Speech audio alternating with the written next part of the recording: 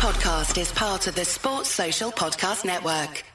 It is the Anfield Wrap. The Anfield Wrap is in Boston. The Anfield Wrap is in Boston tonight. We are recording this as we approach midnight on Sunday after Liverpool have played against Sevilla and lost by 2-1. We've got a long show coming for you with different parts, different things going on. Loads going on. We're in a busy bar. But we want to make it work for you right now. We want you to enjoy the Boston experience with us. I've got Chris Pajak, I've got John Gibbons, I've got Craig Cannon, I've got Mel Reddy. Very soon I'll have Jurgen Klopp. That's everything that is to come. Is Jurgen coming? Jurgen is I'd love to come here, I reckon, Jurgen. He would have an absolute ball here. I'm just saying, I'm not sure why we've got Pajak if Jurgen's coming. Charge that, Chris. For fuck's sake, man. I'm fucking doing this as a favour to you, you know what I mean? Trying to grow your audience, you know what I mean? Jurgen can come here and have all the beers he didn't get a chance to have on the parade. Exactly. Didn't only have 2 beers in the parade, Jurgen said. That is to come. We've got a liar. We had a ball with Jurgen earlier today. We've had a big 24, 36 hours. We've actually absolutely enjoyed Boston. It's been fantastic. We're going to talk a lot about Boston. And one of the things, Mel, when you're in Boston, is you are reminded of the similarities between Boston as a city and Liverpool. There's loads and loads of similarities. And when you think about the ownership question, that does sort of raise its head a little bit. Yeah, one of the things that stood out, I think, at the game today was, seeing the 2 trophies, the absolute beacons of both sport, next to each other. And I bumped in the queue and got a picture of it, Yeah, I saw the picture. I was very jealous of that picture. Absolutely bumped that queue, You were a fucking prick, weren't you? Media passes all over the show. But the thing that stood out to me, the first thing when I saw the picture is, oh wow, I hate John Gibbons for getting this picture. But the second thing was how they rebuilt both clubs from dire straits to very cleverly, very patiently, looking for the edges to sort of get an advantage and actually pulling it off. And we're not talking about small gains. If you think about the strides Liverpool have made, particularly under Jurgen Klopp, because I think they had everything, and what they didn't have was the man to tie it all together. And when they got him in 2015, it was their 3rd time trying to get him. So it's not like they didn't know who they wanted, it's that who they wanted wasn't available. And as you say, when you're in Boston, you cannot escape the fact that Liverpool have very, very clever people in charge who take the right steps to win the ultimate prizes. Now, can I ask you actually, because it's probably into my head recently that at the time there was a story that FSG weren't sure about Jurgen. Was that a kind of them doing a bit of a sidestep or throwing people off the trail, or did someone genuinely warn them off Jurgen? Because the story I've heard is that someone did, and then when they met him, they were like, "What are they on about? He's absolute mustard." I think the fear was that the persona of Jurgen. We all knew Klopp, the Borussia Dortmund manager, as this larger-than-life figure, very eccentric. And I think there was concerns of, is that it? Is that as good as it gets? Is this just a really good motivator? Is he, because he's such a larger-than-life personality, will he want full control of everything? Would he be able to work in, as part of a setup, as part of a whole? And also, does he actually want to come? So I think all these things raise natural doubts.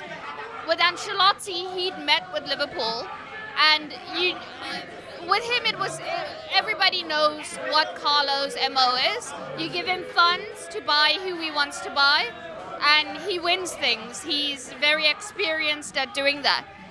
Whereas Jurgen was a more like a risk figure, really, because you can't actually think, or it's not always possible to replicate what you've done at one club in another, especially if that club is in the Premier League. So I think that it wasn't like a blag that they weren't totally convinced, but I think it was more apprehension on their side of, we've tried for this man so many times. Is he actually really totally the one that's going to make it all happen? And he is. So basically it's like me going for a girl. There's only about like 2 times I'll go for it, and then they'll be like no, and I'll be like, oh, I can't be into that. Like I'm not getting rejected a 3rd time. Is that what we're saying here? It could well have been what Liverpool and Jurgen Klopp is like. Chris, when you're thinking about the cities, the way they operate, Boston is a rebel city, and it's quite an odd city in American terms. I know you love America, you spent a lot of time, you've looked at lots of different places. And one of the things, whenever I come, this is the 2nd time I've been here, and when you spend time, you really clock there are similarities, there really are. You can't gloss over them. It's a city you can walk across. It's a city that's connected to a body of water. It's a city that's full of unorthodoxies. It defines itself to an extent against New York, which is there as a thing. You know, it is an underdog city, but it's an underdog city, Boston, that fucking loves itself. And I'm banging into that because that's a Liverpool thing. That's fucking what we're all about, isn't it? We're a poor city. We're an outward-facing city. It's why we don't like the fucking people behind us. We've had so many good people come into Liverpool from the fucking outside that we love it. That's what we're all about. You know, we don't care about what's going on behind us. Who cares about what's going on behind you? Yeah. Liverpool is about what's going on in front of you. And we've seen so many people over the years come in from all these different cultures and all these different places, and we've accepted them. And that's what Boston is like. It's exactly the same in that regard. That's what you want in a city, isn't it? You want to be able to be accepted when you go somewhere. Liverpool's like that. Boston's like that. You can see that. The ownership's exactly the same. It's truly, it's unbelievable to be a part of something like that. And we're lucky that we're from Liverpool. Truly lucky. And we're lucky we've got a great football side. And Boston's an unbelievable city. Just walking around it, it's chilled, it's socialist, it's left wing, which I like. And it feels like a twin city. It's Craig, as someone who's come to Liverpool from the outside, you can see those similarities, and I'm banging into this sort of question around, you know, whether or not this is an accident from FSG, whether or not it's a fortunate accident, or whether or not one of the things they were looking for, and because they don't talk very much or very often, you may never get to find it out properly, and that's a little bit of a shame, I think, at times, when you get to see this little bits of stuff and you want to link it up. You'd love to know when they were thinking about Liverpool. Were they thinking about Liverpool because it felt like Boston, because it felt like the Red Sox, because it felt like there's some rights we've got wrong here, there's work to be done, and because it felt like, well, it felt a bit like home? Yeah, I'd like to think so. I think there's parallels that they probably didn't take into account. It's a brilliant night out, first and foremost, which is exactly the same as Liverpool. There's a shit ton of Irish there as well, which is exactly like Liverpool. It's kind of a night out where it leaves you asleep on your front step. Yeah, this isn't a very free show story, is it really? But do it. I basically I don't have a phone because RIP, I lost it. It's gone. It's with the angles. It is. Shock horror. Craig Hannon lost something. I know. But so I lost my phone. So it meant that last night in Boston, I didn't know the address to Airbnb. I wasn't with anyone. I was on my own. So in the end, long story cut short, I managed to get my way home about an hour and a half later. And I thought to myself, everyone's going to be in bed. You know, like, they'll have all got in safely. And the taxi man was like... Sorry, you've met John Gibbons and you thought everyone's going to be in bed? Well, yes. I just thought at that time it was very, very early in the morning. And the taxi man was like, which one was it? And I was like, it's just the one where the lad sprawled across the steps in his red shorts there. And it was Neil trying to sort a key, and John hadn't been in yet. So yeah, it's one of them. So that's how good a night out Boston is. What a belter. I think in terms of like actual footy chat and parallel, just being in the stadium, there's so many parallels. I think like you're in Fenway, and it's like it's proper historic, and there's an aura around it, and it feels like this stadium where there's been so much history made, and you see it on the walls. I know nothing about baseball, but I see all of these, you know, even on the TVs they have, like the footage of these World Series wins, and you see the gap between the one that was way before FSG and the one that's you know, that they whenever they come in they manage to deliver on, and hopefully that's a parallel that we'll see in the future. But the stadium itself is just, it has that feeling of Anfield. It has that thing where, if you're I'd imagine if you're an opposition baseball fan, you come into the stadium, you're like, we're in Fenway. And that was the same for us, getting to watch the sporting event in Fenway. It just felt like there was something, it was like a moment for us, and it's exactly the same of Anfield. That's another parallel, John. They renovated Fenway and they've tried to renovate Anfield. They've done the main stand. And that's something that stood out to me today, being in Fenway, because you hear lots of chat about it. People say it's like this, it's like that. But getting to live it, I love its exoskeleton. I love the fact that so much of it exists outside the stadium. And I love the fact that the whole thing about it does feel historic, but not nostalgic. Not saying yesterday was better. It's saying we're going to make tomorrow boss because this is who we are. And I really enjoyed being in there today, to be honest with you. Yeah, being around the whole area, the fact that there's a bar, I think it's bleachers, where you can see the pitch from the bar is absolutely unreal. Like, I don't know what they're up to on match day. Like, I presume there's rules or something, but there was, me and Chris had a way, and you can look it out, and we were watching Liverpool train. That was a weird wee. I had one of those. Was it me and you? I know I weed by myself, John. But I was thinking that was the best wee I've ever had. I didn't want it to end, to be honest with you. I weed. Watching Liverpool train. No, I weed, and I was like looking out across the bar, and people are just like looking at me, and I'm locking eyes with them weeing, and it was a very strange experience. But you can't see the pitch from it. Imagine Kev Walsh. Kev Walsh would never fucking step foot in Anfield. He'd just be in bleachers. Yeah. He would, but the thing is, it's the only place I've ever been. It's the only men's toilet I've ever been in where taking your phone out is acceptable and taking photos is acceptable. That's a strange place, isn't it? You know what I mean? Yeah, absolutely. I did take a picture, and not just of Chris. How was the perspective? What you get me on? Was it good? It looked good? No, I think you've had a tough couple of days, mate. But no, it's been sad. It's a shame that Liverpool haven't won. It's 2 games, obviously, they've lost over here in America. I just wrote something bad about it. Said this worst country used to have a bad record than the United States, because we're really playing important games here. But they've lost the 2, and that is a little bit of a shame. But I think going to be more asked about some of the tackles than he will be about the results. I think everything that you sense from the players, the manager, the coaching staff is that this pre-season's going pretty well. They'll have the week in France where they lock down and Jurgen beats them. And then, wait and see, Charity Shield. Well, see the Charity Shield, Mel. There was, in the game against Sevilla, there was some stuff that there was just no need for. I mean, I'm very rarely one to take that much of a moral position around a football match. A football match is a football match. But it's not in Liverpool's interests that Banega gets sent off. Liverpool want to play 11 versus 11, so I'm not blaming the referee. It's hard to be the referee in that context, but Banega probably should get sent off, and then things might not go the way they go.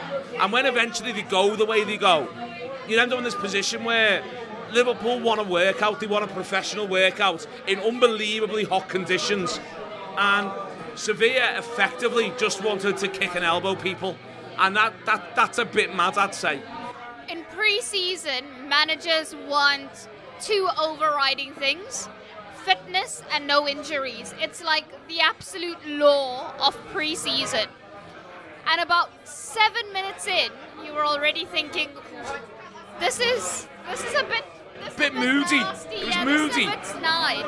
And Banega gets a yellow on 12 minutes of a pre-season friendly, which was very deserved. And before half-time in the press box, everyone was talking about a sending off. The game had that feel. You had Harry Wilson from the Banega tackle. You had Oxlade-Chamberlain getting clattered as well in a really, really bad challenge. And by the time the Laroche foul happens, the game was building up to that point. I understand it's pre-season, so the referee didn't want to overreact. But the problem was he had no control of the game, which was absolutely too robust from Sevilla for the circumstances. And Jurgen Klopp actually went over to their coaching staff at half-time to say to them, hang on, this is pre-season, like we're all here to get fitness, no one wants any... We're all grown-ups here, I think he was almost trying to say. Yeah, and so you thought once we'd seen that, because you could see the conversation from the press box, once we'd seen that, we thought, okay, the second half won't be as bad. And I'm still astounded by what I saw. That wasn't a tackle, that wasn't a challenge, that was an atrocious premeditated kick, a hack, all the words that you don't want associated in football, to an 18-year-old and a kid who has had such an impressive pre-season that he was making a case for himself to be Andy Robertson's deputy. And from the night he had against Jadon Sancho, I thought this was his most complete performance, both in an attacking and a defensive sense so far. So for it to end like that, getting stretched off, was quite disappointing. I've got a couple of theories on this. Number one, he's a fucking Barcelona fan, right? End of. That's it. He's a Barcelona fan. Or number two, Liverpool are going to have this all season. We're European champions. Doesn't matter whether it's a pre-season friendly or what. There's a target on your back. That's what we're going to have to come up against. So, for me, actually, it's a good thing. If this is what we're going to see all season, at least we know it now. You know what I mean? We can learn from this now. We can expect it. We can do better. We can make sure that we try and put ourselves out of that situation. And we can improve and we can go and batter everyone.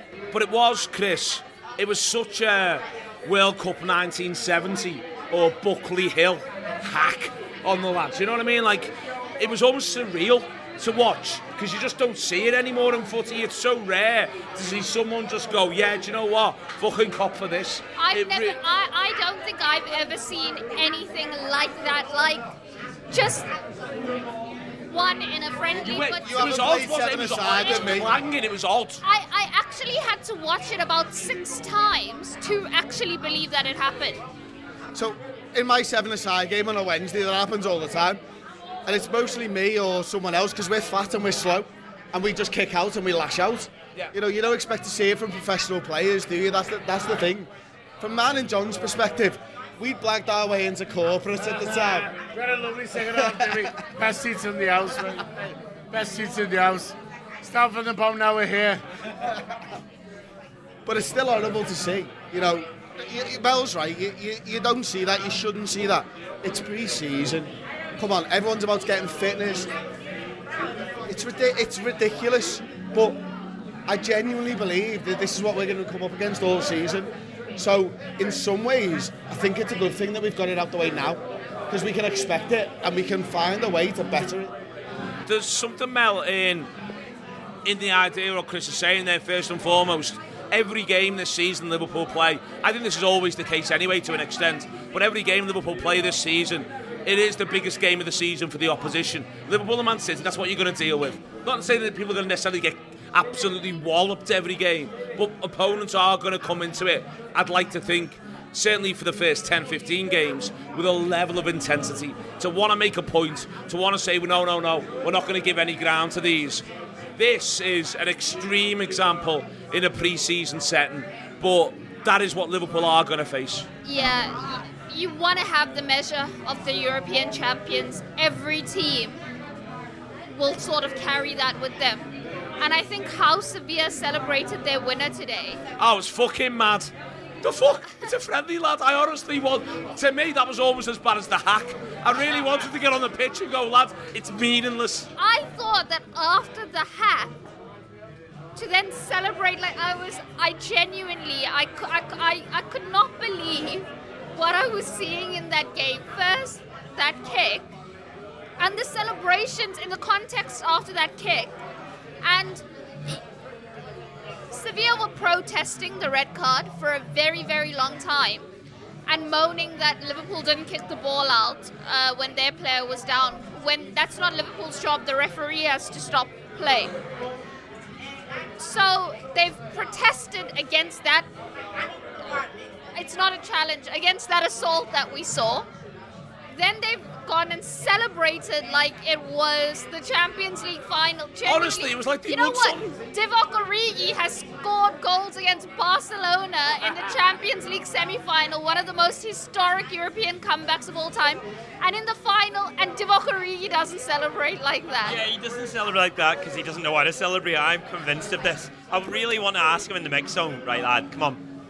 Can me and you work on something here? Because I'm sick of you just lifting the ball. I would prefer Divock Origi not celebrating than you teaching him choreography, thanks. Shake Craig's hand into a big zone shithouse then, innit? You know? Yeah, grass. Absolute grass. Not as easy as it looks, is it, Chris? Big zone. I fucking hate the mix zone. It's the worst thing ever. Basically, Jurgen Klopp just laughs at me, and that's the end of it for me. You want to have 8 pints before it really livens it up. I said to Gibbo, I'm gonna do mix zone tomorrow, and he looked at me and he went, did this like face. He went, I mean, you're good at other things, aren't you? And I was like, you're an absolute prick. I'm gonna show him. He's right though, you are good at things. Oh no, that bit's right, Neil. But I'm gonna make sure one of those things is the mix zone. I can't flirt like him. It's honestly dead funny that they let us do this. And what we do is we get drunk and we do it 3 times, and then we don't get to do it for 12 months. Yeah. Because we get drunk and do it 3 times. Basically, yeah, you have 5 pints and you're like, I'm gonna ask whatever question I want. I'll do the mix zone. Fuck it. There's the serious journalists are all at the end. It's not as easy as it looks, Craig. Oh yeah. I know Josh makes it look easy, doesn't he? Josh is doing well. Yeah, Josh is smashing it, but you know what I mean? He's an absolute legend, isn't he? You guys Let him have. do the senior players, or Yeah, Josh has made the young lads like, why is that? because you can connect on their level. Talk about rappers and stuff. Mel, You guys have the benefit of being like players see you guys as quite fun and casual. They know that if they come to us, it's going to be like, what's happening with your contract? Like all the things they want to avoid. So it's like a symbiosis. No, I just asked- We're really good for you guys because they don't want to speak to us. So they're like, I'm just asking Chamberlain about my own DJing. I know. But also, Gibbo's got. How can you say no to Gibbo? Like Exactly. when Gibbo asks you something, how can you say no? This is essentially my downfall as a human being. Is Gibbo asks me things and I can't say no to him. So I say yes. we're going to take a little break. What we'll do is... I never told Craig to lose his phone. What we're going to do is we're going to actually pop in now a mix zone clip. So it'll be one of Virgil van Dijk, Andy Robertson or Jordan Henderson. It's going to come in now. We're going to take a little break. You're going to hear that. And then we're going to come back, have a bit more of a chat. And then you're going to get some Jurgen Klopp. See you in a minute. Bird, some lively tackles tonight. It was a bit feisty for a friendly. Yeah, what can you do? You don't have too much influence on that, so yeah, you have to get on with it. In terms of yourself, though, how pleased are you in terms of where you're at, in terms of your fitness, in terms of your sharpness? Are you where you want to be at this stage of pre-season? Yeah, it's only my second 45 minutes, so I'm not where I want to be yet, but there's still some time, and I just want to get fit, do everything I can, work hard, and make sure we're ready for the season. I don't know if you're an American sports fan, but it's cool in there, Fenway, isn't it? I enjoy watching it. Do you enjoy playing there, iconic stadium? Yeah, no, it's special, also because obviously our owners are obviously also their owners, and it's just a special place to be in. Yeah, it was great. Are you a baseball fan or? More of an NBA fan than baseball, so no, but it's great to be in. Obviously, I know how special a stadium this is, and obviously it was already great to be in. Just finally we're on to New York now. The fans out here are incredible, aren't they, in terms of how much they love it. We did House of Blues last night. They were bouncing up and down to your song and stuff like that, and the knowledge, the passion, they love it out here just as much as we do in Liverpool, which is crazy. We fans all over the world, and that's obviously been known to everyone, and it's just great that we have the support like that, and hopefully we just keep it going. And obviously right now everyone wants to get fit. Obviously we want to win the games, but it's all about getting fit, and that's what we try to do. Tom, man. Yeah. Thank you. Love you. We are back. Hope you enjoyed that little bit of a clip. One of the things I want to ask you, Chris, is how you feel about Brewster. seeing him in the flesh on these tours and in these pre-season games, for me, there's an astonishing aura about him, which you very rarely see with a young player. He acts and feels like he literally looks like he's played 100 games for Liverpool, and yet he hasn't played one competitive game for Liverpool yet at the highest level. Mate, it's mad because we've heard so much about him, we know he's been injured for so long, and you're thinking to yourself, what is the hype about? Like, and yet you see him, and does he link up play well? I'm not sure. Does he know where the back of the net is? He fucking knows where the back of the net is. And you're like, there must be a reason, because like, I could ask everyone around the table here, do Liverpool need a fourth player for those front three?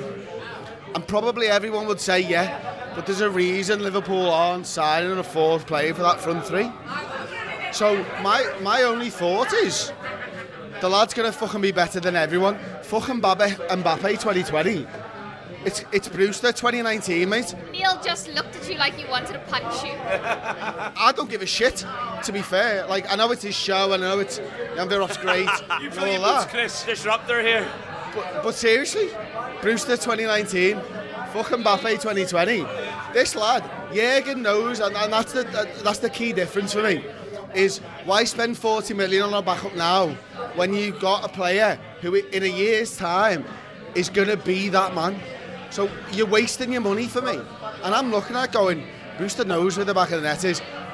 He's got an astonishing first touch. He holds the ball up so much better than a lad that is his size. He's Mel's size. And yet he holds the ball up like fucking Andy Carroll.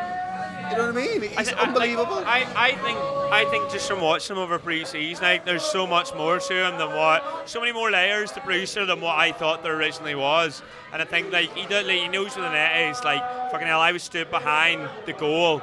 Me and Josh blagged, pretending we were photographers, and we were right behind the goal for his penalty. That's a lad of what, 18?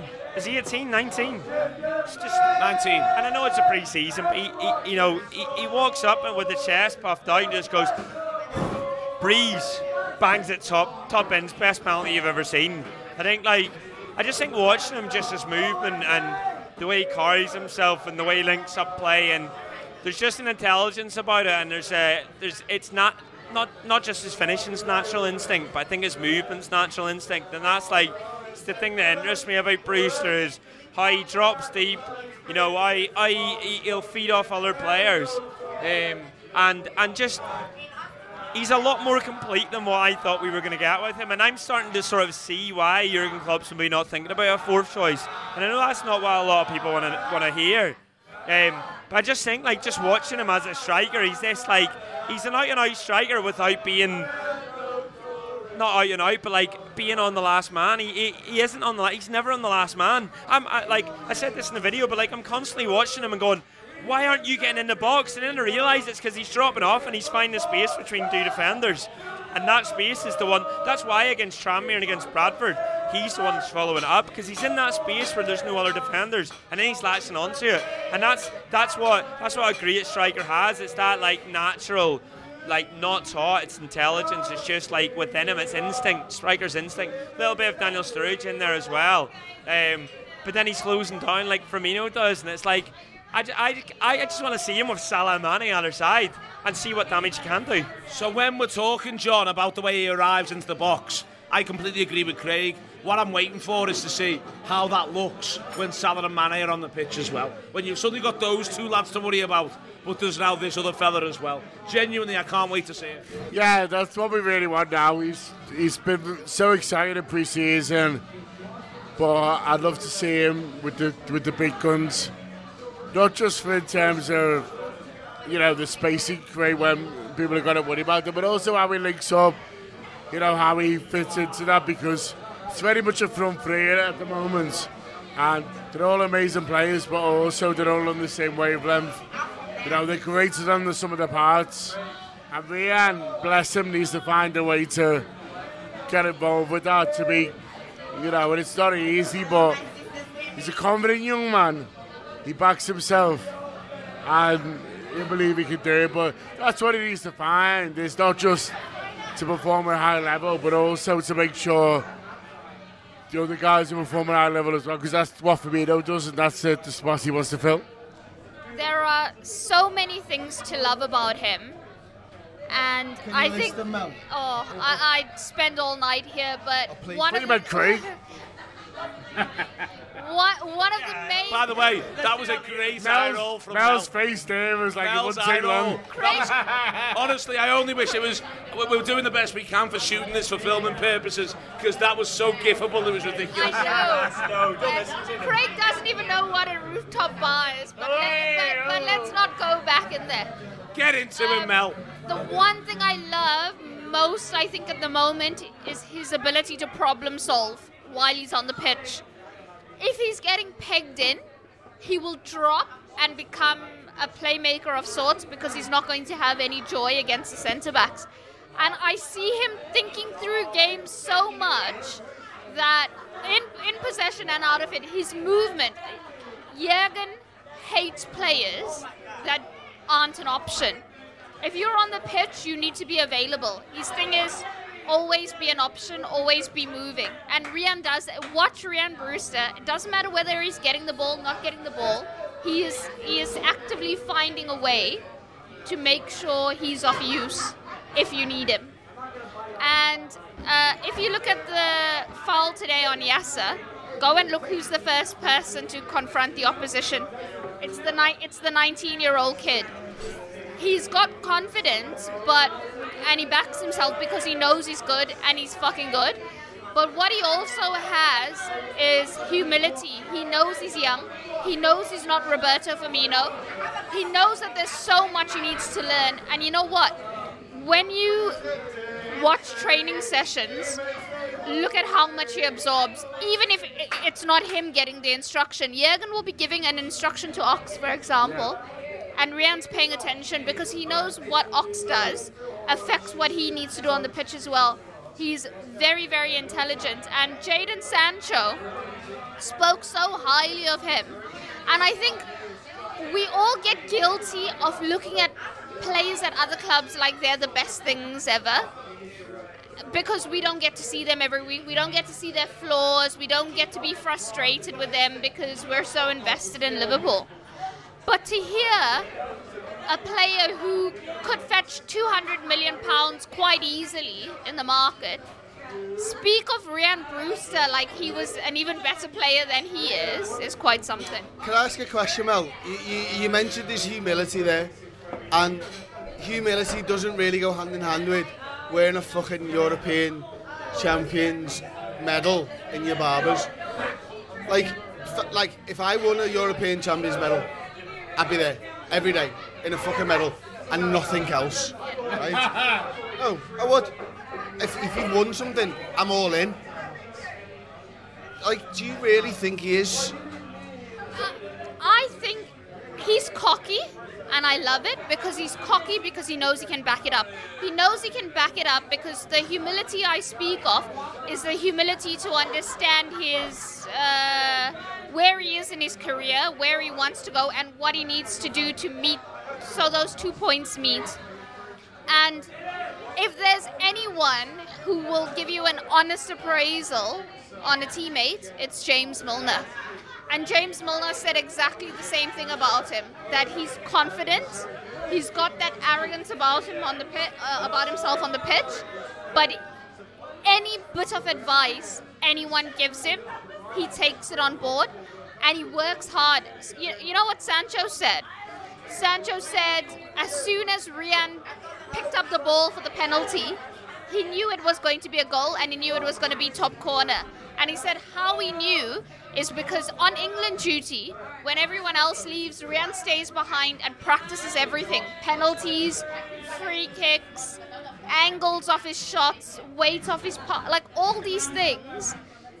And he's a kid. He's a very, very good kid. But what I like is he's got a nice balance of knowing he's potentially the shit, but knowing how hard he has to work to actually fulfill all of it. Neil, this is why Mel's the fucking best, isn't it? That's that right, type though. of shit.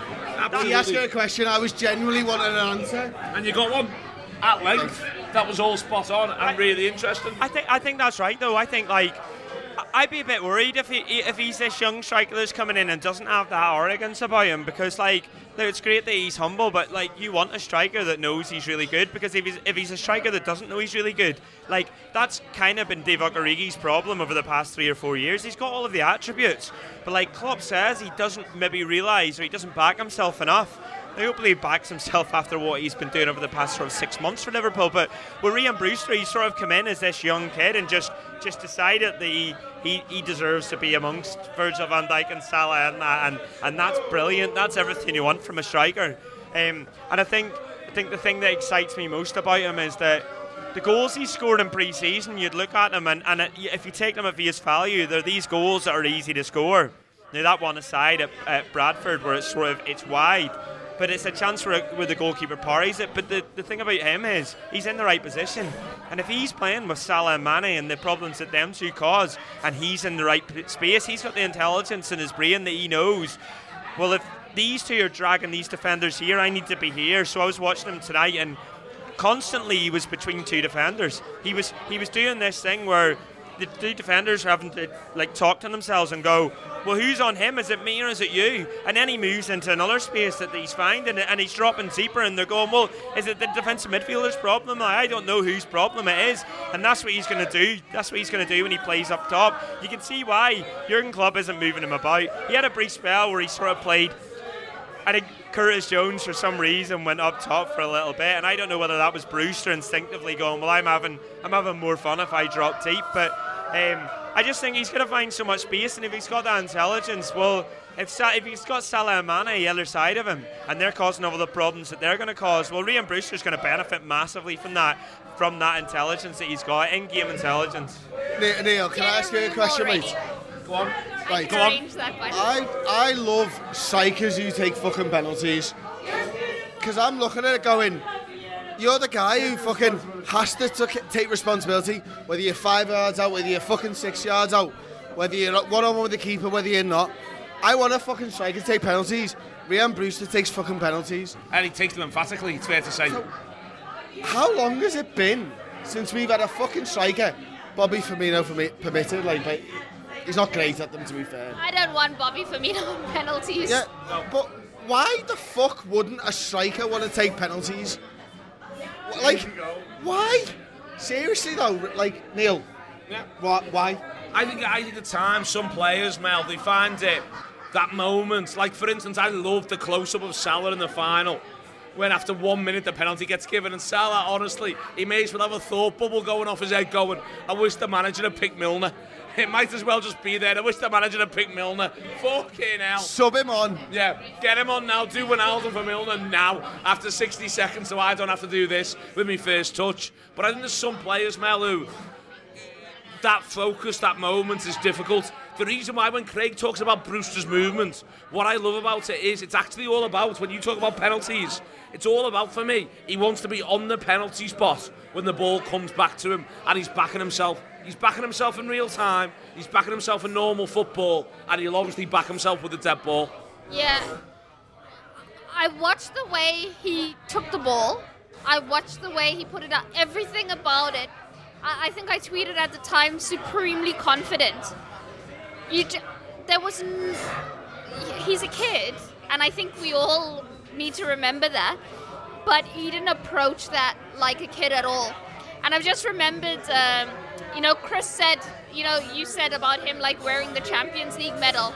And I saw a lot of United fans and stuff taking the piss out of him, saying he wasn't involved at all. Why did he have the medal? Lingard's a prick, by the way. Yeah, but the other side of that, the other side of him wearing his medal, when he came through the mix zone, he offered absolutely everyone the chance to touch it, take it. He was offering, do you want me to take a picture of you with my medal? Yeah, I do, but yeah. But Has he still got it? That's why I say he is he's got both. He's got a good balance of the arrogance and the humility. And when you hear how all the senior players talk about him and the staff, because one of the main things is, as a young player, how you deal with injury, how you deal with your rehab, because it is daunting, it's exacting. Him and Ox did their rehab together. and you ask people and they say he held Ox down. He was the one pushing Ox through the process. And he's a kid. That's why they're so close now. That's how they became so close. And that's why Ox appreciates him so much. Astonishing stuff. Great stuff from everybody here. What we're going to do now is you're going to hear a little excerpt, or see if you're on the YouTube, of our conversation that we had with Jurgen Klopp. We were told that we were going to get into Jurgen Klopp last night, and it was exciting to get that news. I always would enjoy getting into Jurgen Klopp. Can I just ask, how did you... So you guys got told last night you've got an interview with Jurgen Klopp. How do you prepare in the situation where you guys are absolutely fucking blitzed, John Gibbons is sleeping on the stair, and then and you have to wake up and go and do the interview with Jurgen? I do my best thinking on a step. John does his best thinking on steps.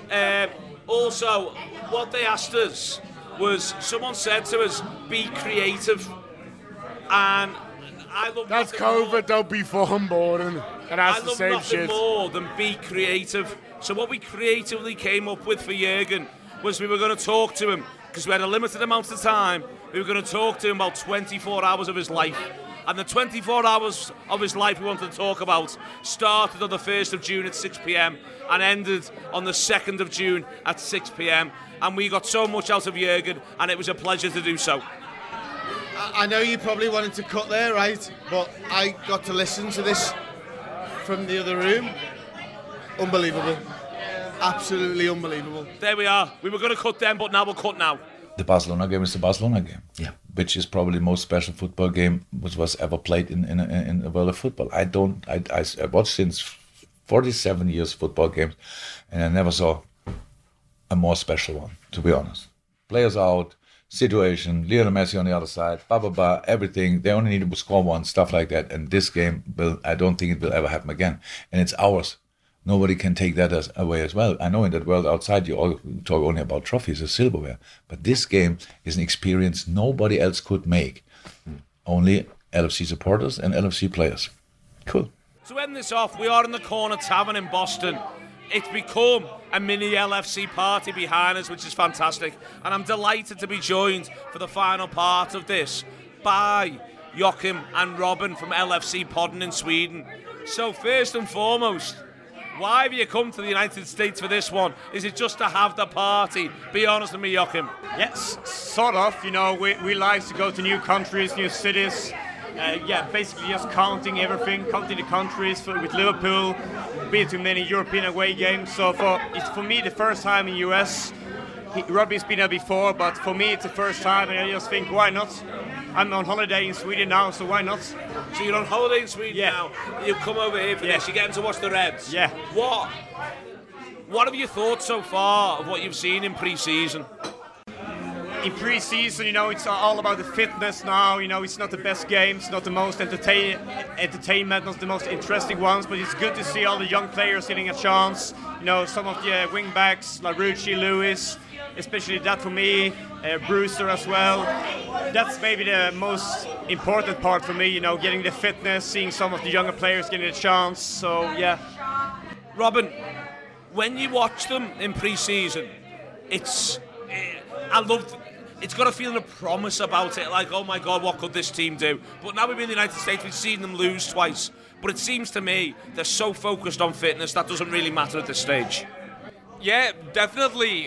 You hear everyone, you heard Jurgen talk about it after the game today, you hear everyone basically, you look at James Milner's body and you see that's of course what it's all about at the moment. It's only about be ready for maybe the Community Shield, but definitely for Norwich at the 9th of August, and to as like Jürgen said again today, to get the result, to be ready to win those games. We know that like a player like Sadio Mane, he will be back just a few days before that first game against Norwich. So just to have the players fit and ready. This is not one of those pre-season where you see a new player, maybe that new rising star. Of course, we have a Brewster, we have those, but they are not supposed to go straight into a team or do magical things straight away. This is to see a team develop from where they were, and they were on a high level already. When you come to this tour, I'm intrigued about your reaction to. You get to see the United States supporters. You're from Sweden. You get to see the United States supporters respond to getting to basically see Liverpool in person, and you get to go amongst the mass media, which for Liverpool at the moment is massive. There's unbelievable numbers of people everywhere they go.